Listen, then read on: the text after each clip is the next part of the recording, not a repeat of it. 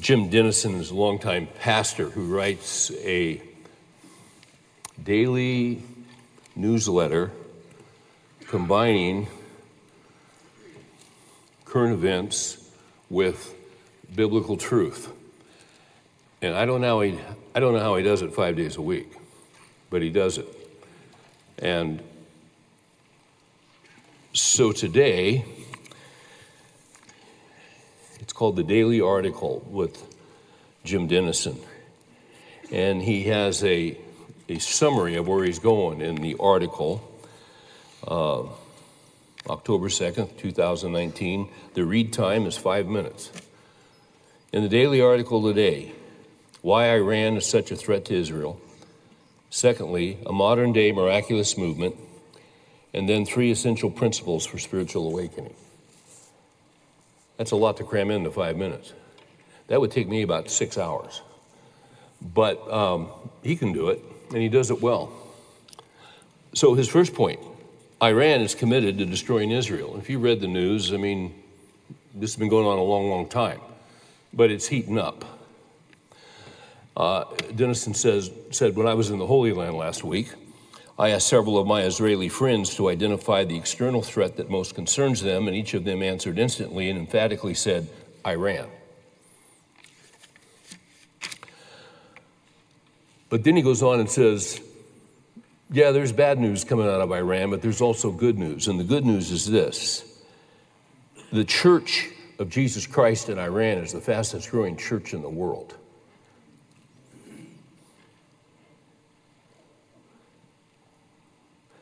There's a new documentary that he cites called Sheep Among Wolves, which is a 2-hour documentary about the revival taking place within Iran.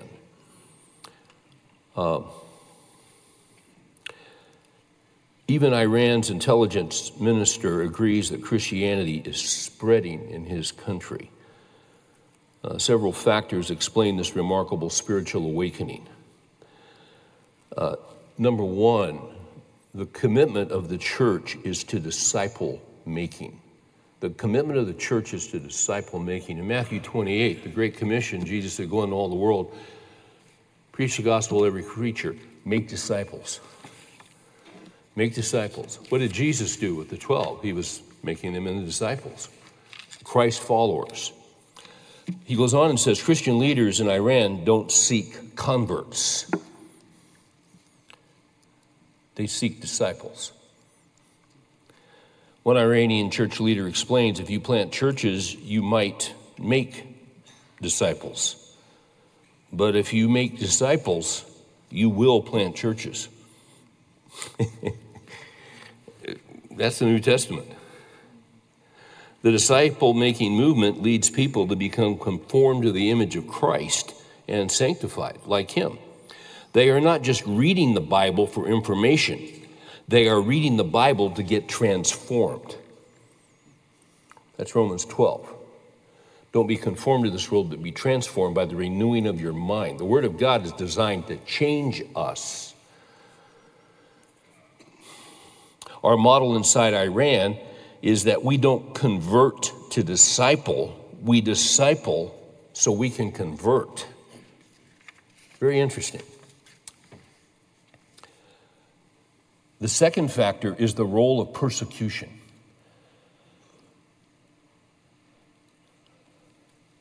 There's a ministry called Open Doors, which is a community of Christians who come together to support persecuted believers in more than 60 countries. They rank Iran 9th on the list of countries persecuting Christians.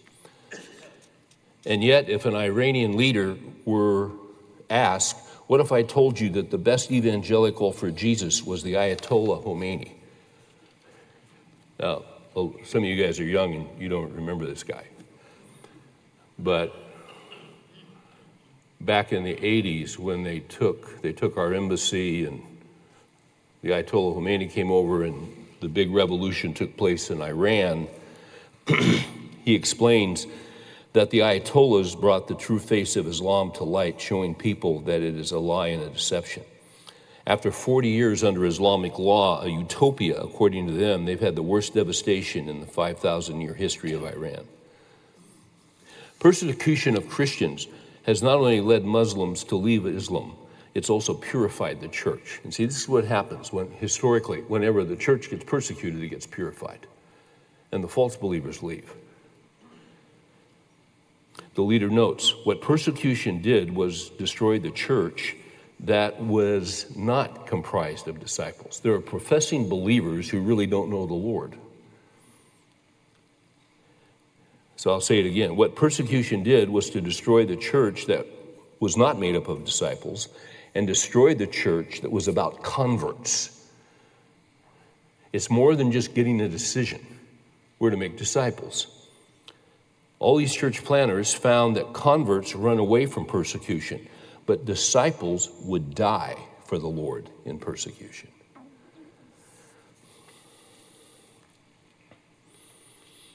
So Denison asked the question, when facing opposition to your faith, are you a convert or a disciple? Which brings us to 2 Peter, which we've been studying. So 1 and 2 Peter, written between AD 64 and 68, just a little background real quick, if you haven't been with us. In 64 AD under Nero, a great persecution, horrific persecution began against the believers, against the Christians. Nero he burned down the city of Rome because he wanted to rebuild it and be remembered for centuries. But it backfired on him, and people were up in arms, so he had to spread rumors that it really wasn't him, it was the Christians, and so they started this horrific persecution. And Nero would die 4 years later. But that persecution, Paul was beheaded during the persecution, Peter was crucified upside down, Christians were burned alive as torches. It was horrific. That's the context of 1 Peter, and it's still going on in 2 Peter. So when persecution is going on, the people that are in the church, you can pretty much count if they're in the church during intense persecution, they're believers. They're not faking it. They're not just professing Christians with their mouth because their lives are on the line. John Newton, who wrote Amazing Grace, and if you know anything about his story, for years and years and years before he became a pastor and a hymn writer, he was the captain of a slave ship that would make its way from Western Africa into the different part, mostly the Caribbean. And he was hard-hearted. He was, well, as he said in Amazing Grace, how sweet the sound that saved a wretch like me. He was a wretch. A horrifically hard-hearted man. But the Lord got a hold of him and changed him. He became a pastor, wrote hundreds of hymns. He was also a prolific letter writer, and his letters were so well done and well thought through scripturally that I have volumes of his letters in my study. In one of those volumes, he recounts a situation where he visited a young woman in his church who was dying at a very young age of what they would call lingering consumption, probably tuberculosis. She was a sober, prudent person of plain sense who could read her Bible, but had read little besides her Bible. So a young woman of the working classes slowly dying of this horrible disease. Newton supposed she had never traveled more than 12 miles from her home. A few days before her death, Newton visited her and prayed with her and thanked the Lord that he gave her now to see that she had not followed cunningly devised fables. As we'll see in a minute, that's right out of 2 Peter. At this last remark, the woman repeated Newton's words and said, No, not cunningly devised fables. These are realities indeed. Then she fixed her eyes on Pastor Newton, reminding him of his weighty vocation and the seriousness of truth. Now get what she said. Sir, you are highly favored in being called to preach the gospel. I have often heard you with pleasure, but give me leave to tell you that I now see all that you have said, or can say it is comparatively but little. Nor till you come into my situation and have death and eternity in full view, will it be possible for you to conceive the vast weight and importance of the truth you declare.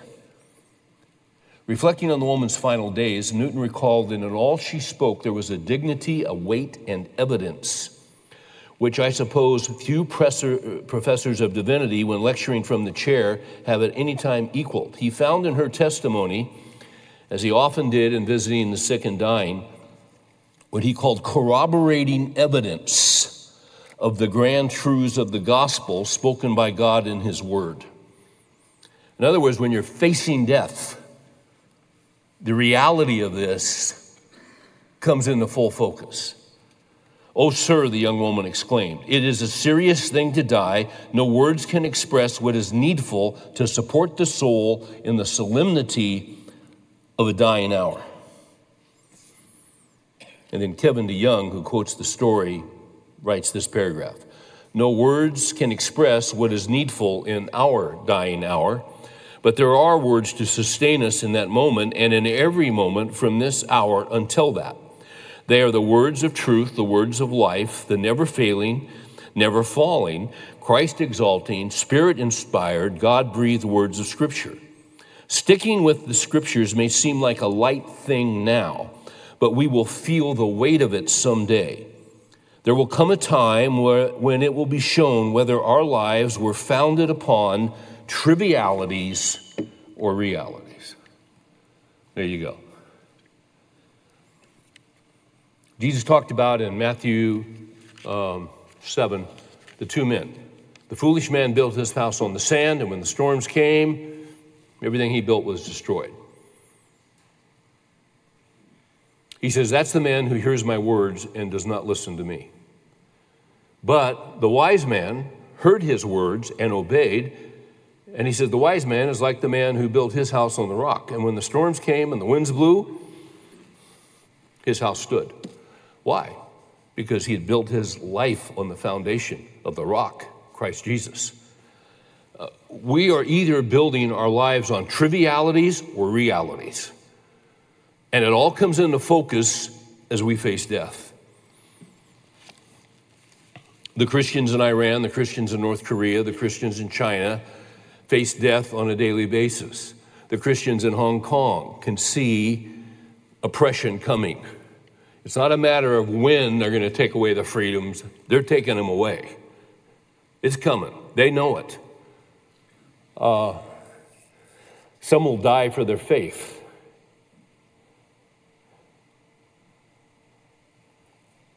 That's when these truths really come into focus. And that's what 2 Peter is all about. Because they're still in the midst of great persecution.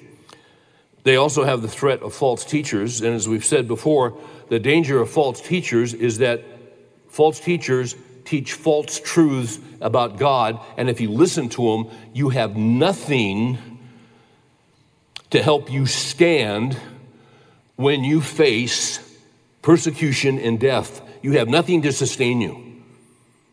So what you believe about God is critical, and the only thing that we have to tell us correctly about God are the Scriptures.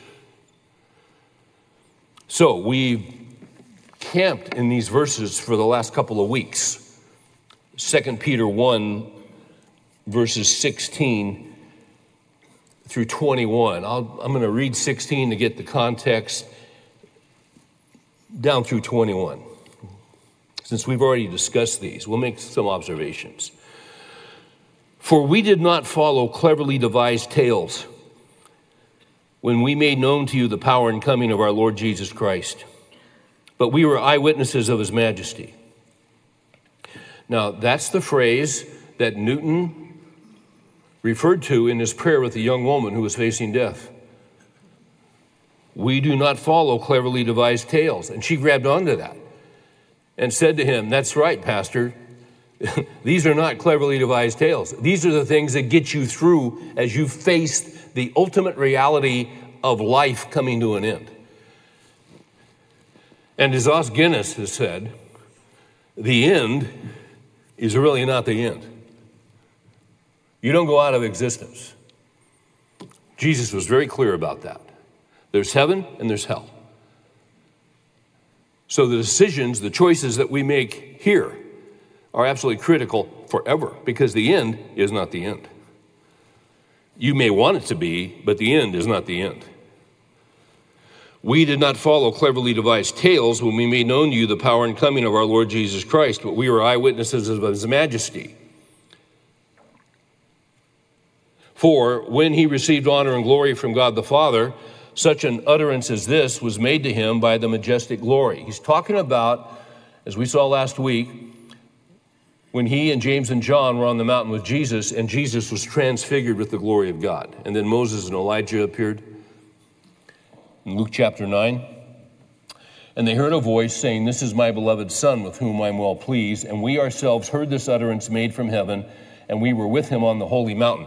This happened, Peter is saying, it's not some cleverly devised fable tale. It's not some myth. It's not some Walt Disney story. It's not Star Wars. This really happened. Oh, and by the way, Peter's not letting up on this, because Peter's facing death. It's right in front of him. If you've been here, you know this, but let's go back to verses 12, 13, and 14 of chapter 1. Therefore, I will always be ready to remind you of these things, even though you already know them and have been established in the truth which is present with you. I consider it right, as long as I am in this earthly dwelling, to stir you up by way of reminder. As long as I'm in this earthly body, I'm going to remind you of these truths, knowing that the laying aside of my earthly dwelling, my body, is imminent, as also the Lord Jesus has made clear to me. And I will be diligent that at any time after my departure, you will be able to call these things to mind. So Peter knows he's going to die. It's just a matter of months. Might be a matter of weeks. But he is going to die soon. The Lord has made that clear to him. So here's Peter facing death. We're all going to face death. And when you face death, what are the realities? Your life's going along just fine. Everything's good. Everything's cool. And, you see the doctor on your annual visit, and, everything's always been good. And then you get a call on your voicemail, "Please call the doctor at your soonest opportunity." And that would probably happen Friday night at 9. So you probably won't get him till Monday. So you got the weekend to go, well, what's this about? I mean, everything was fine. He wouldn't be calling. He wouldn't be asking me to call. And all of a sudden, what do you got? Anxiety. Well, what is this? And then they say, well, let's take a look at that. Let's do let's go in and x-ray that, or let's do a biopsy. And then you got to wait. Isn't that fun? And everything's been cool. That's the reality of life. Life comes to an end, but the end is not the end. 19. So we have the prophetic word made more sure, to which you do well to pay attention as to a lamp shining in a dark place, until the day dawns and the morning star arises in your hearts.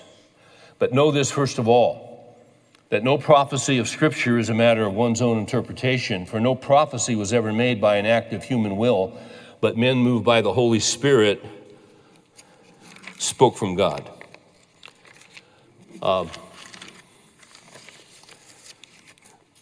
So I want to camp tonight on verses 19, 20, and 21, although we've been there the last couple of weeks. And the reason I want to camp there is that what's taught here is under great attack, relentless attack. Basically, Peter is saying three things in verses 19, 20, and 21. And this will pretty much be our outline tonight. Number one, he's saying Scripture is the Word of God. Scripture is the Word of God. Secondly, the Word of God is no less divine because it is given through human instruments. And by the way, Kevin DeYoung, in his excellent book, Taking God at His Word, this is his three-part outline. I'm just borrowing it tonight. So secondly, the Word of God is no less divine because it is given through human instruments. See verse 21? For no prophecy was ever made by an act of human will, but men moved by the Holy Spirit spoke from God. 20 says, no prophecy of Scripture is a matter of one's own interpretation or someone's own perceptions or no, they were men moved by the Holy Spirit. They were men moved, carried along by the Holy Spirit, as we'll see in a minute. Thirdly, what he's teaching here is that the Bible is without error. The Bible is without error. Now, those three things, Scripture is the Word of God, that's under attack. The Word of God is no less divine because it is given through human instruments. I guarantee you that's under attack. It's under attack in Christian churches and it's under attack in Christian colleges. How can God give a pure word through human instruments that are sinful? Thirdly, the Bible is without error. That's under attack. How can we believe this in the day and age in which we live? Let's go back to the first one. Scripture is the Word of God. I'm going to quote from DeYoung here, Kevin DeYoung. And we should understand, guys, this is really important, that we want to have the same view of Scripture that Jesus had. And DeYoung summarizes this very well. So what view of Scripture did Jesus have? He writes this: Jesus held Scripture in the highest possible esteem. He knew his Bible intimately and loved it deeply. He often spoke with the language of Scripture. He easily alluded to Scripture. And in his moments of greatest trial and weakness, like being tempted by the devil or being killed on a cross, he quoted Scripture. His mission was to fulfill Scripture, and his teaching always upheld Scripture. He never disrespected, never disregarded, never disagreed with a single text of Scripture. He affirmed every bit of law, prophecy, narrative, and poetry. He never for a moment accepted the legitimacy of anyone, anywhere, violating, ignoring, refining, or rejecting Scripture, ever. Jesus believed in the inspiration of Scripture, all of Scripture. He accepted the chronology, the miracles, and the authorial ascriptions as giving the straightforward facts of history. He believed in keeping the spirit of the law without ever minimizing the letter of the law. He affirmed the human authorship of Scripture, while at the same time bearing witness to the ultimate divine authorship of the Scripture. He treated the Bible as a necessary word, a sufficient word, a clear word, and the final word. It was never acceptable in his mind to contradict Scripture or stand above Scripture. He believed this Bible was all true, all edifying, all important, and all about him. He believed absolutely that the Bible was from God and absolutely free from error. What Scripture says, God says. And what God said was recorded infallibly in Scripture. This, then, can be the only acceptable answer to the question posed at the beginning of this chapter about Jesus' doctrine of Scripture. It's impossible to revere the Scriptures more deeply or affirm them more completely than Jesus did. Jesus submitted his will to the Scriptures, committed his brain to studying the Scriptures, humbled his heart to obey the Scriptures. The Lord Jesus, God's Son and our Savior, believed his Bible was the Word of God down to the sentences, to the phrases, to the words, to the smallest letter, to the tiniest specks, and that nothing in all those specks, in all those jot and tittles, and in all those books in his Holy Bible could ever be broken. That's pretty good. Just read the Gospels. Everything he said is in there. Everything. Yet we're constantly told that no, Jesus is wrong. Scripture is not the Word of God. Well, he was God. Wouldn't you think he'd know? You say, well, you're making a premise there. Yeah, I am. But everyone's making premises. Secondly, this great criticism is made that the Word of God is, this is DeYoung's assertion, and it's taught in the text, but it's attacked. The Word of God is no less divine because it is given through human instruments. Peter wrote Scripture, Paul wrote Scripture, Isaiah, Daniel, David. And the thought is, well, they're sinful men. And how can God's pure word be transmitted without error through sinful men? Why is that a problem? Is the arm of the Lord too short that it cannot save? Is anything too hard for the Lord? But you see, these things come up constantly. DeYoung makes a great point when he writes this. In other words, these men were flawed men. Yeah, they were flawed men. They were sinners. Yeah, they needed a Savior. Yeah. Well, how can they write the Word of God without error? DeYoung says this. And you know, I do this study at noon, and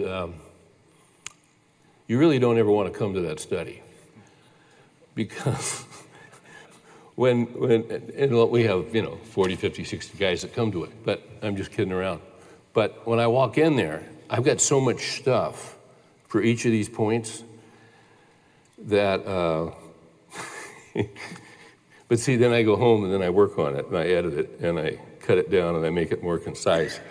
And the guys afterwards today, the different guys that we're talking to, they had these glazed looks in their eyes. They, man, that was heavy.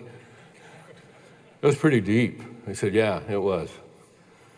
But I said, I wanted you to know there are reasons we believe the Scripture. And they said, oh, that was good. It was just, I got to go home and take a nap. That stuff was intense. So I've adjusted it a little bit here. But we're still going to get the meat. Okay? So DeYoung writes this in regard to human authorship of Scripture. Jesus, once again, he goes to Jesus. That's always a good place to go. Jesus had no problem referencing human authors of Scripture like Moses, Isaiah, David, and Daniel. But they stand in the background. They are the sub-authors working beneath the principal author of Scripture, namely God himself. So Jesus can quote from Psalm 10 saying, David himself in the Holy Spirit declared. Mark 12:36. Just as Paul in Romans 9:17 and Galatians 3:8 can use Scripture as the subject where God is the Old Testament speaker. Holy Spirit, God, Scripture, they are not three different speakers with three different ranks. They refer to the same divine author with the same divine authority, which is why Jesus can talk down the devil by saying, it is written. And why he can claim without any hint of controversy or hyperbole that the creator of the universe wrote Genesis. For Jesus, Scripture is powerful, decisive, and authoritative because it is nothing less than the voice of God. But he used human instruments to pen it. He used their personalities, their vocabulary, their temperaments. It's all in there. He governs that. He oversees it. Psalm 119, one of those verses in the longest psalm in the Bible says, the sum of thy word is truth. What's the sum? It's the total of all the parts. We say, what's the bottom line? The bottom line is the sum of thy word is truth because God cannot lie and would not permit his word to be polluted. Cannot God oversee that process? Does he not have that power? Of course he does. This is not a problem.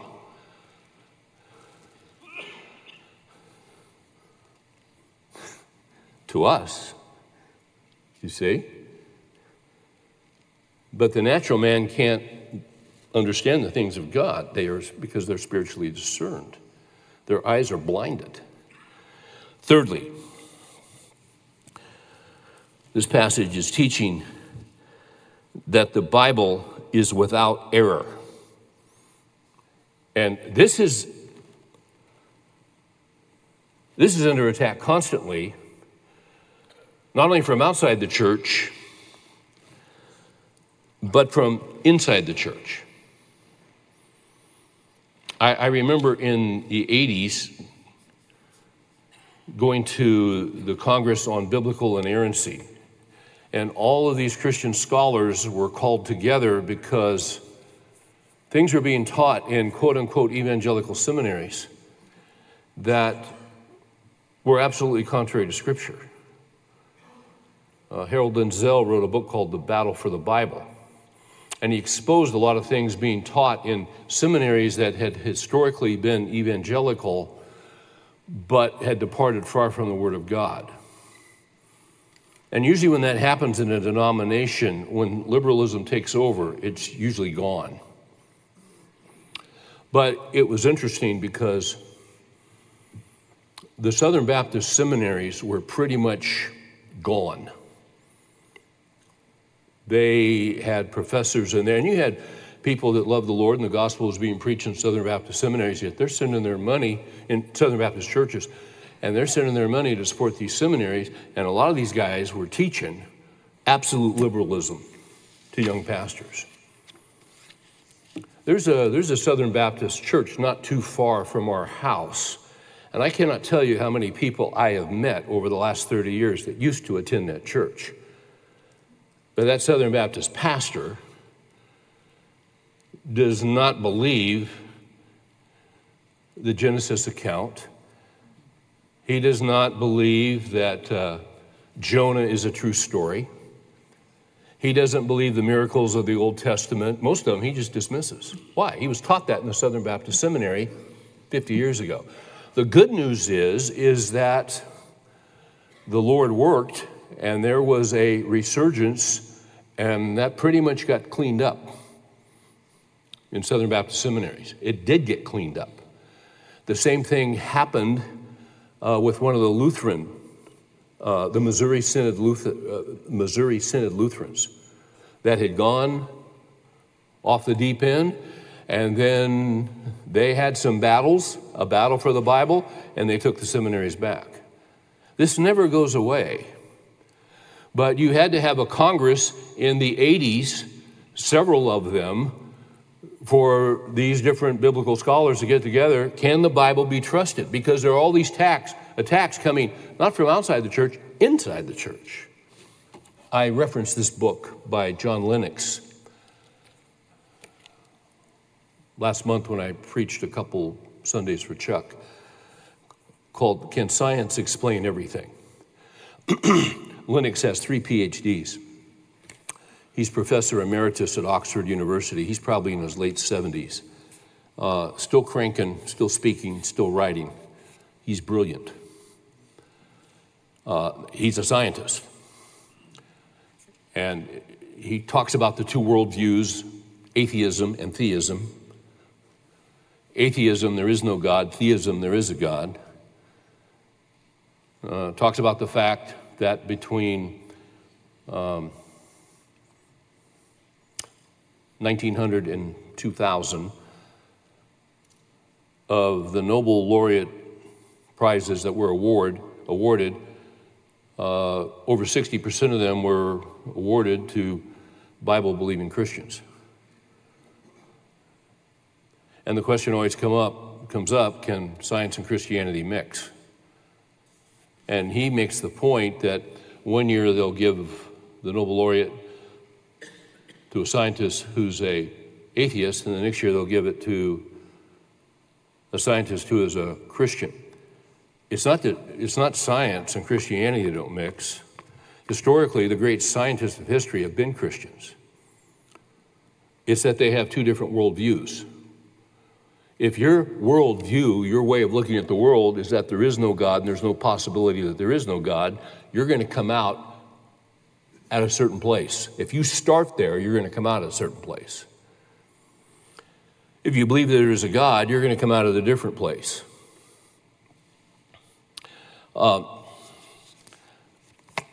This is a great book. The title is Can Science Explain Everything?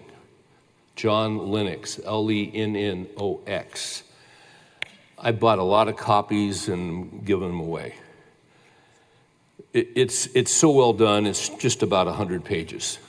But it is tight, it's concise, it is so well reasoned.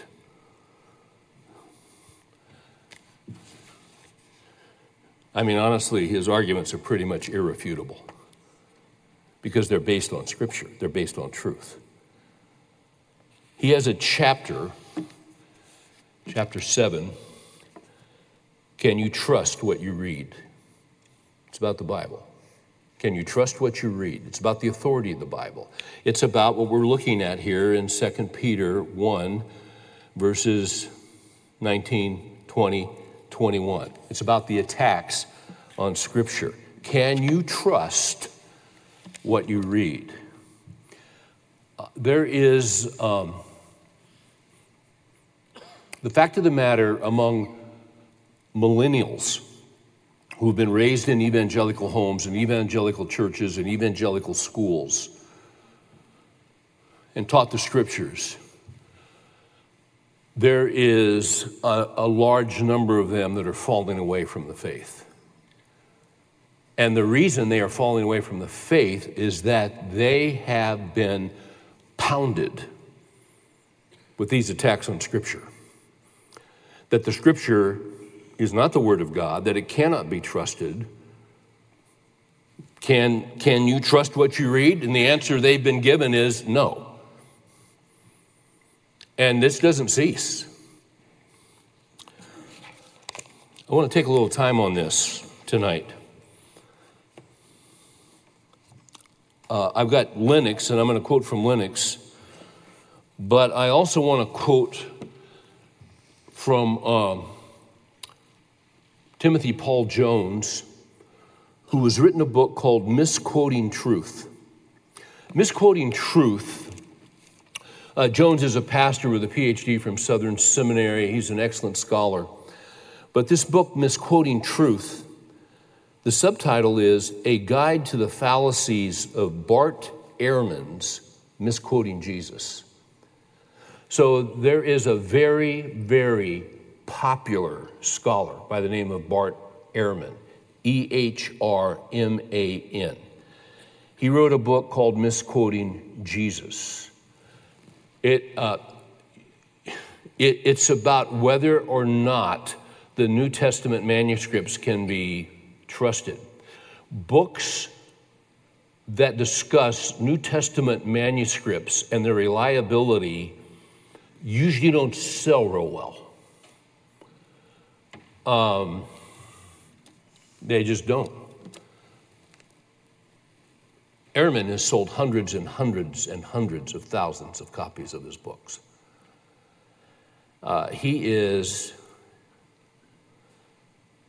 leading the charge on attacking the veracity of the Word of God. He's a professor at the University of North Carolina at Chapel Hill. Interesting story. Went to Moody Bible Institute, went to Wheaton College, very strong Bible teaching schools, but then he went to Princeton Theological Seminary, which used to be the bastion of biblical authority until the 1920s. And that's when he began to have serious questions, and he eventually just walked away from the whole thing. Timothy Paul Jones in his book, talks about the fact that he had a similar experience to Bart Ehrman. He began to read some of the same text and some of the same books and some of the same liberal criticisms of the New Testament documents, and it absolutely rocked him to the core like it did Ehrman.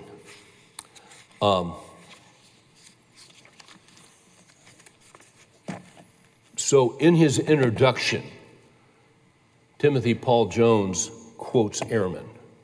This will give you kind of a summary of what Ehrman is saying. What good does it do to say that the words are inspired by God, the words of the Bible, the words of the New Testament, if most people have absolutely no access to these words, but only to more or less clumsy renderings of these words into a language? He's talking about the copies. How does it help us to say that the Bible is the inerrant word of God if in fact we don't have the words of God that God inerrantly inspired? Because do we have the original manuscripts? The answer is no, we don't. Well, that sounds pretty serious. Yes, it does. Well, how in the world can we know that what we're reading is what God gave to Peter and to Paul and to Daniel and Isaiah? We'll get to that.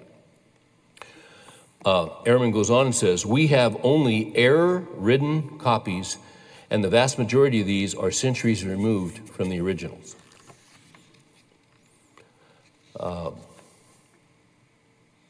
Despite the fact of Bart Ehrman being described as a new breed of biblical scholar, Jones says, most of what Ehrman has to say isn't new at all, and it isn't. The concept in his books have been current among scholars for decades, even centuries. Which Ehrman and his editors have done is to rework these scholarly conclusions for mass consumption, simplifying the concepts and sensationalizing the titles. That's why this guy is so big, and that's why he draws great crowds and hundreds of thousands of readers. Going back to Timothy Paul Jones, he was on a parallel track with Ehrman. You know, he went to a Bible college, believed the Word of God, was absolutely without error, and then wait a minute, we don't have the original manuscripts? No, we have copies. Well, wait a minute. And it kind of threw him. And then he started reading some books that he was assigned, and it really threw him. And he got into a crisis, and he couldn't sleep at night, and he became tortured and tormented. And he describes it in several pages. He would be he'd close the library at night reading these critiques of the viability and the authority of Scripture. And it just rocked him to the core, as it did Ehrman. But he says in his book, so I did the only thing I knew to do. I kept at it and I kept reading. I kept reading everything I could find, searching for some glistening of truth. Then he mentions a couple books that really helped him work his way through this. F.F. Bruce's The Canon of Scripture and the New Testament Documents. Are they reliable? I've got several copies of this book. It's a little paperback. It's a bastion of Bruce was a phenomenal scholar. He did all the homework. He convinced me that the authors of the Gospels weren't recording mere myths or legends. They were intentionally writing historical documents. That's what Peter was doing when he said, we saw his glory on the mountain. I mean, this really happened. The author's purposes, to be sure, were theological, but the theology was rooted in real events that had happened in the context of human history, as opposed to liberal scholars who say, well, those events couldn't happen because they were miracles, and miracles cannot happen. Why is it that miracles cannot happen? Because you're starting from atheism, that there is no God. This is where I blew the guys at noon out of the water today. Because I brought this book by Vern Poythress, who's a professor at Westminster Seminary. He was brilliant. And the book is called Inerrancy and Worldview. And he's got a section on miracles and how they work and creationism, and you can only read about 2 or 3 pages at a time because then your brain starts to explode. And that's what was happening. I was seeing blood come out of guys' ears at lunch today, and, you know, they knew it was significant, but it was like they were losing their blood pressure very quickly, so we had to back off a little bit. If God's there, God can do miracles. If God has all power, anyway. And then he also learned from the works of Bruce Metzger, who was one of Bart Ehrman's professors at Princeton Theological Seminary, which is a liberal seminary. Metzger's work, The Canon of the New Testament, and the text of the New Testament, I learned how, despite, now catch this, the hundreds of thousands of variants in the Greek New Testament, and there are hundreds of thousands, we'll get to that in a minute, it's almost always possible to determine the original reading of the text. What's more, I learned that none of these points of textual uncertainty undermines any crucial element of Christian faith. Did you get that? It doesn't undermine anything in the Bible. Are there variants? Yeah, there are. And maybe if this is new to you, you're kind of shaken tonight. That's all right. We don't have to fear truth. We don't have to fear any facts. Yeah, there are variants. Can I give you another quote or two? What are you going to say? No? Now follow this, okay? This might be shocking. In the first place, Ehrman's book, Misquoting Jesus, grossly overestimates the significance of the differences between the manuscripts. Ehrman's estimate of 400,000 variants among the New Testament manuscripts may be numerically correct, but what Ehrman doesn't clearly communicate to his readers is the insignificance of the vast majority of these variants. And he's going to give one example, okay? Most of these 400,000 variations stem from differences in spelling, word order, or the relationship between nouns and definite articles. I mean, you were thinking about this morning over breakfast, weren't you? But there are scholars that spend their lives on this stuff, and thank God for it. Variants that are easily recognizable and in most cases virtually unnoticeable in translations. For example, the Greek words for we and the plural you look very similar, and copyists frequently confuse them. But does it ultimately matter whether you are children of promise or we are children of promise? Galatians 4:28. Does that change the text? Does it change the meaning? Does it change the significance? Does it? No. Okay? Stay with me. Because this will be on the midterm. And there is a science called textual criticism. You go down to Dallas Seminary and take classes on textual criticism. Can we really trust the scriptures? Dan Wallace is a professor at Dallas Seminary, a world-class New Testament scholar. In the summers, Dan goes into these different monasteries. He's been doing it for years, and they've gotten to know him and they trust him because there are still many, many copies of manuscripts that have not been made public. But as Dan has gotten to know these different individuals who oversee and have preserved and kept these manuscripts, through a mutual friend that we have at Apple, the latest technology is given to him, and they unroll these texts, and he makes high-definition copies of them, and they are preserved and saved. And then they go back and they do their comparisons of textual criticism. One more paragraph. The science of textual criticism is not, despite the way the name strikes our ears, concerned with criticizing the biblical text. In this context, criticism means analysis or close investigation. The task of the textual critic is to look closely at copies of ancient documents and to determine which copy is closest to the original document. Okay, now here's where you might need to take one of those vitamin B12 pellets. Okay, we're going to go a little deeper, and then we'll come up for air. All right? Here's what textual criticism assumes. It's impossible for all the copyists to have made the same mistake at the same time. That's very logical. In other words, since changes creep into the manuscripts one at a time in different times and places, it's possible to compare several manuscripts to discover when and where the error occurred. The textual critic can then, in most cases, figure out the original wording of the text. I've been to Israel, and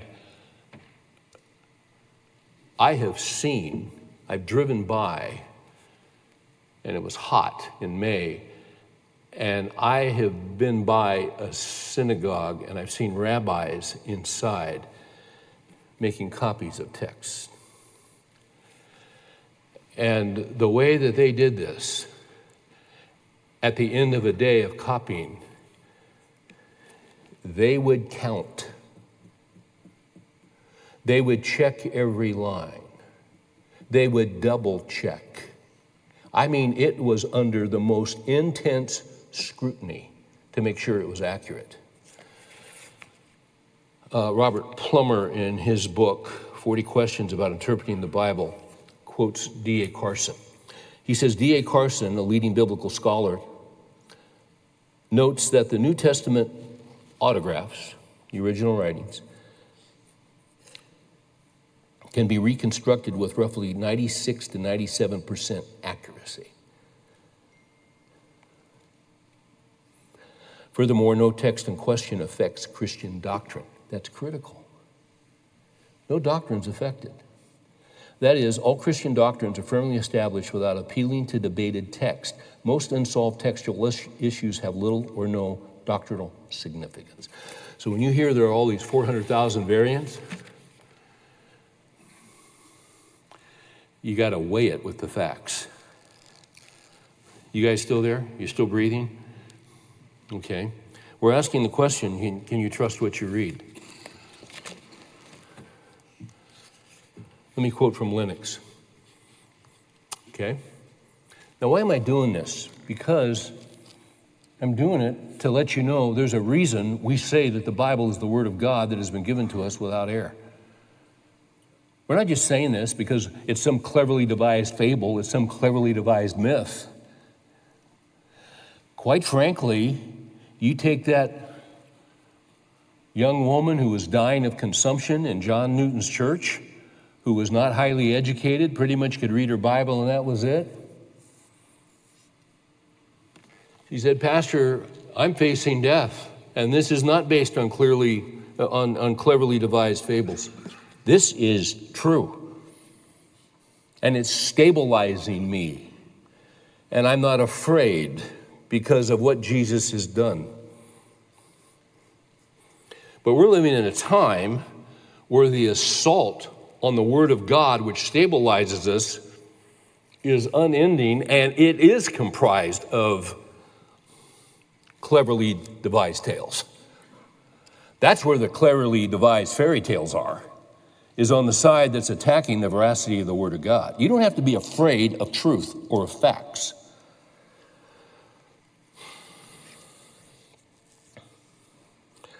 So in that chapter, can you trust what you read? Lennox says, before we look at the evidence for the resurrection of Jesus, the next chapter, we need to ask about the reliability of the document in which it is mainly contained, which is the New Testament. Popular opinion about the New Testament varies wildly. For instance, it never ceases to amaze me how many people will casually deny the existence of the historical figure of Jesus as recorded in the Gospels. The real experts on such matters are the ancient historians, and in interest of fairness, we need to listen to them. Among them, whether they are Christians or not, there is remarkable consensus regarding the existence of Jesus and the things that he did. For example, Oxford scholar Christopher Tuckett, author of a Cambridge University text on the historical Jesus, says of the evidence, All this does at least render highly implausible any far-fetched theories that even Jesus' very existence was a Christian invention. The fact that Jesus existed, that he was crucified under Pontius Pilate for whatever reason, and that he had a band of followers who continued to support his cause seems to be part of the bedrock of historical tradition. If nothing else, the non-Christian evidence can provide us with certainty on that score. Jesus existed. As for the New Testament, many people's opinions seem to be based on wild conspiracy theories, and they seem unaware of how overwhelmingly strong the evidence for the reliability of the New Testament text actually is. The common view is that the New Testament text is untrustworthy or is invented much later than it claims to be is simply a fake. It simply does not stand up to serious examination. So real quick, the manuscripts. First, there are a number of manuscripts that we now have. There are nearly 6,000 partial or complete manuscripts of the New Testament in the original Greek language that have been cataloged, and over 18,000 in early translations into Latin, Syriac, Coptic, Arabic, and other languages. Added to this, there are thousands of quotations of the New Testament by the early church fathers who wrote between the 2nd and 4th centuries. If then we lost all the New Testament manuscripts, from these quotations alone, we could reconstruct a large proportion of the New Testament. In order to get some idea of the weight of this manuscript evidence, one needs only to compare it with the documentary evidence available for other famous texts. This is overwhelming. For instance, the Roman historian Tacitus wrote the Annals of Imperial Rome around AD 116. The first 6 books of the Annals survive in only one manuscript, which was copied in AD 850. While books 7 and 10 do not survive, there are 35 manuscripts of books 11 to 16, the earliest of which is dated to the 11th century. The manuscript evidence is therefore very sparse, and the time gap between original compilation and the earliest manuscripts is over 700 years. He makes another example, then says this: the main point to be made here is that scholars treat these documents as authentic representations of the originals in spite of the scarcity of the manuscripts and their late dates. In comparison with these, the New Testament is the best attested document from the ancient world by far. By far. So what do you got? 35 manuscripts versus 6,000. Copying errors. All right? Many people still hold that the New Testament cannot be reliable because it's been copied out so many times. This idea is without foundation. Take, for example, a manuscript that was written about AD 200 and is therefore now some 1,800 years old. How old was the manuscript from which it was originally copied? We don't know, of course, but it could very easily have been 140 years old at the time it was copied. If that were so, then the manuscript was written out when many of the authors of the New Testament were still alive. Thus, we get from New Testament times to today in just 2 steps. Furthermore, whereas there are copying mistakes in most manuscripts, it is virtually impossible to copy out a lengthy document by hand without making some mistakes. No 2 manuscripts contain exactly the same mistake. Therefore, by comparing manuscripts, it is possible to reconstruct the original text to a point where expert opinion holds that less than 2% of the text is uncertain, with a large part of that 2% involving small linguistic features that make no difference in the general meaning. Same thing as D.A. Carson said. Moreover, since no New Testament teaching depends solely on one verse or passage, no Christian doctrine is put to doubt by these minor uncertainties. Last quote from Sir Frederick Kenyon, one of the great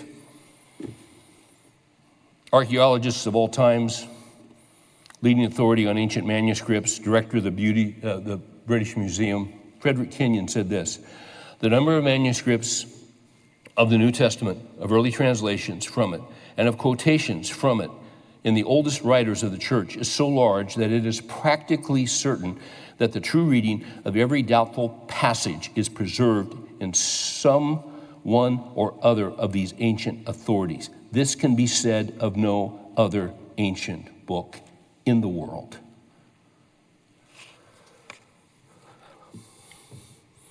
The question is,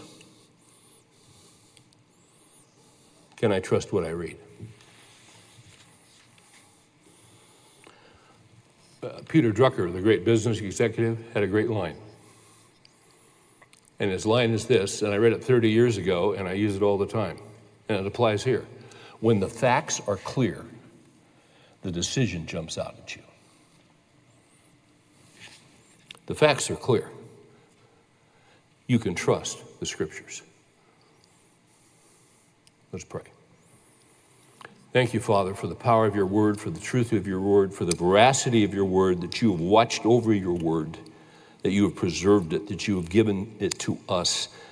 We thank you that Jesus is the living word, and he gave us the written word, and that the sum of thy word is truth. It's not an idle word for us, Deuteronomy 32 says. It is our lives. All Scripture is inspired by God and profitable for teaching, reproof, correction, training in righteousness, that the man of God may be adequate, equipped for every good work. Give us a great confidence in your word. Give us a great confidence as we read our Bibles. We're reading your words that you want to convey to us. It's for us today. We can stake our lives on it. We can hold on to your promises, and you'll perform them because you watch over your word to perform.